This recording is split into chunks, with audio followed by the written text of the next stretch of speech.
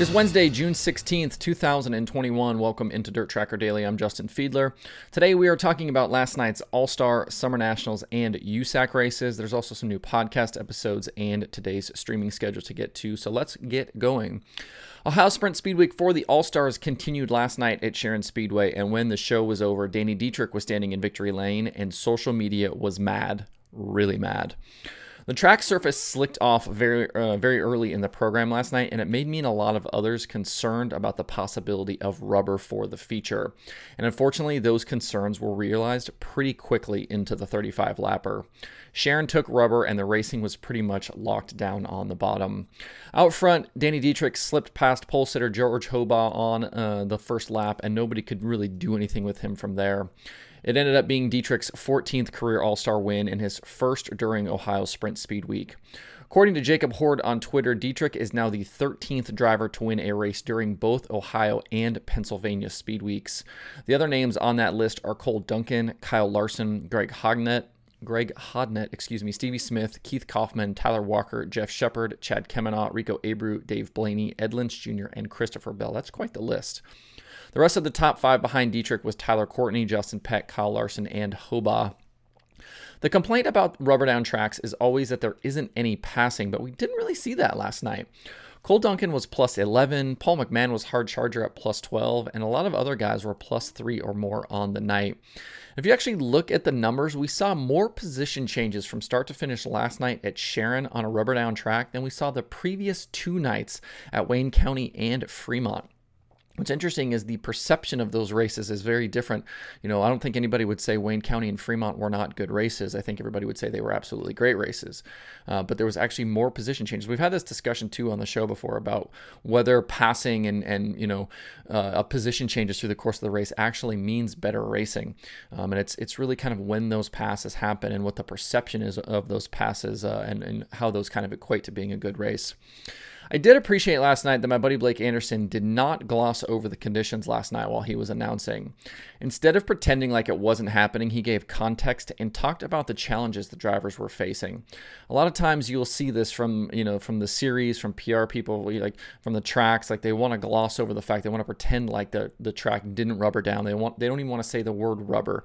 So I think it's great that he acknowledged that it was happening and then took it from there and said, here's what the drivers are up against. Here, they need to protect their right rears, and here was another race during the season where this happened. So kudos to Blake for that. I do think it's important to understand that while nobody clearly wants tracks to take rubber, sometimes it happens, and then not every race on the schedule can be an absolute barn burner. The outrage is always kind of interesting to witness for me on social media. There's still intriguing things to watch in that feature last night, but it seems like a lot of folks will never see past the issues with the racetrack. It's really unfortunate. Regardless of track conditions, somebody's going to win these races, and other guys are still out there racing to try and maximize their positions because of things like prize money and the points that are available. And as is the case with any other night, there are going to be challenges to overcome for the competitors, and that's just why we watch dirt racing. The win for Dietrich was good enough to see him take over the Speed Week points lead. He tops Tyler Courtney now by 12 points with 4 nights left to race. Courtney extended his season-long points lead to now 132 over Ian Madsen thanks to his 14th straight top 5 finish this season. Tonight, the All-Stars head to Waynesfield for night number 5. You can watch the action live on Flow Racing. The 2021 versions of Summer Nationals and Modified Nationals got underway last night at Brownstown Speedway, and when the night was over, it was two very familiar faces in victory lane. In the night's late model feature, outside front row starter Bobby Pierce was quickly to the lead at the start. He had to fend off a mid-race challenge from 8th starting Tim Lance, and then held off Devin Moran in the closing laps to grab the win on night 1. Moran ended up 2nd, Lance 3rd, Tanner English 4th, and Devin Gilpin completed the top 5. Pierce is a 3-time Summer National champion, and last night was his 28th career series win. Following the late model race, defending series champion Nick Hoffman put on a dominating performance in the modified feature, leading all 25 laps from the pole to get the $1,500 win. Tyler Nicely, Stephen Brooks, Jacoby Hines, and John DeMoss completed the top 5. There's obviously still potentially 35 nights remaining, but these races were a great start to the season for both Pierce and Hoffman, who are looking for more championships. Remember that only the 12 best races count for the modifieds and 31 best races count for the late models. As is usually the case here, there's a lot of I'm going to race for a week or two and see where I am type stuff from the late model drivers right now. As of right now, it looks like Pierce, Moran, Inglis, Shirley, Moyer Jr., and a few others are committed to the full schedule, but that can and will change based on how each of those guys performs in the coming days and weeks. If they're up in contention, a lot of these guys will continue to race, but if they have some bad nights and get in a hole, they will fall off, but that's pretty typical. This opening week continues tonight at Peoria Speedway for both the late models and modifieds. You can again watch live on Dirt Vision if you can't be at the track. At Grandview Speedway last night in Pennsylvania, we saw the opener for USAC's Eastern Storm. The National Sprint Car competitors took on the 1/3 mile track, and at the end, it was Justin Grant celebrating his second win of 2021. He held Tanner Thorson and Brady Bacon at bay and led all 40 laps en route to the victory. Bacon finished second, Thorson third, Kevin Thomas Jr. fourth, and Robert Ballou was fifth. It was Grant's 23rd career series win, which moves him one spot ahead of his late father-in-law, Bubby Jones, on the all-time win list. Grant mentioned Jones in his post-race comments and also talked about Jesse Hockett, who last night's race was named after, and Brian Clausen. Yesterday was Clausen's 32nd birthday.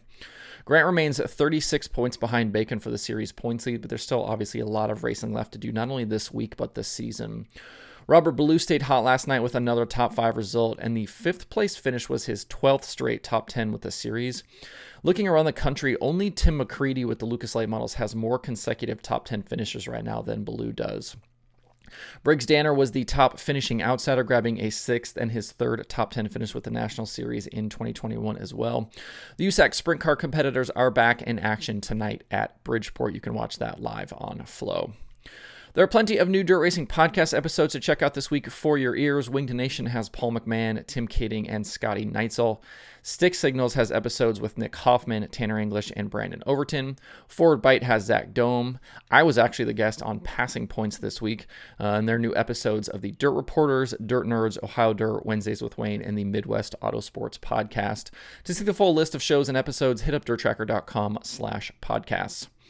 It's another busy night on the streaming platforms tonight with 7 shows on the schedule. Dirt Vision has night 2 of the Summer Nationals from Peoria.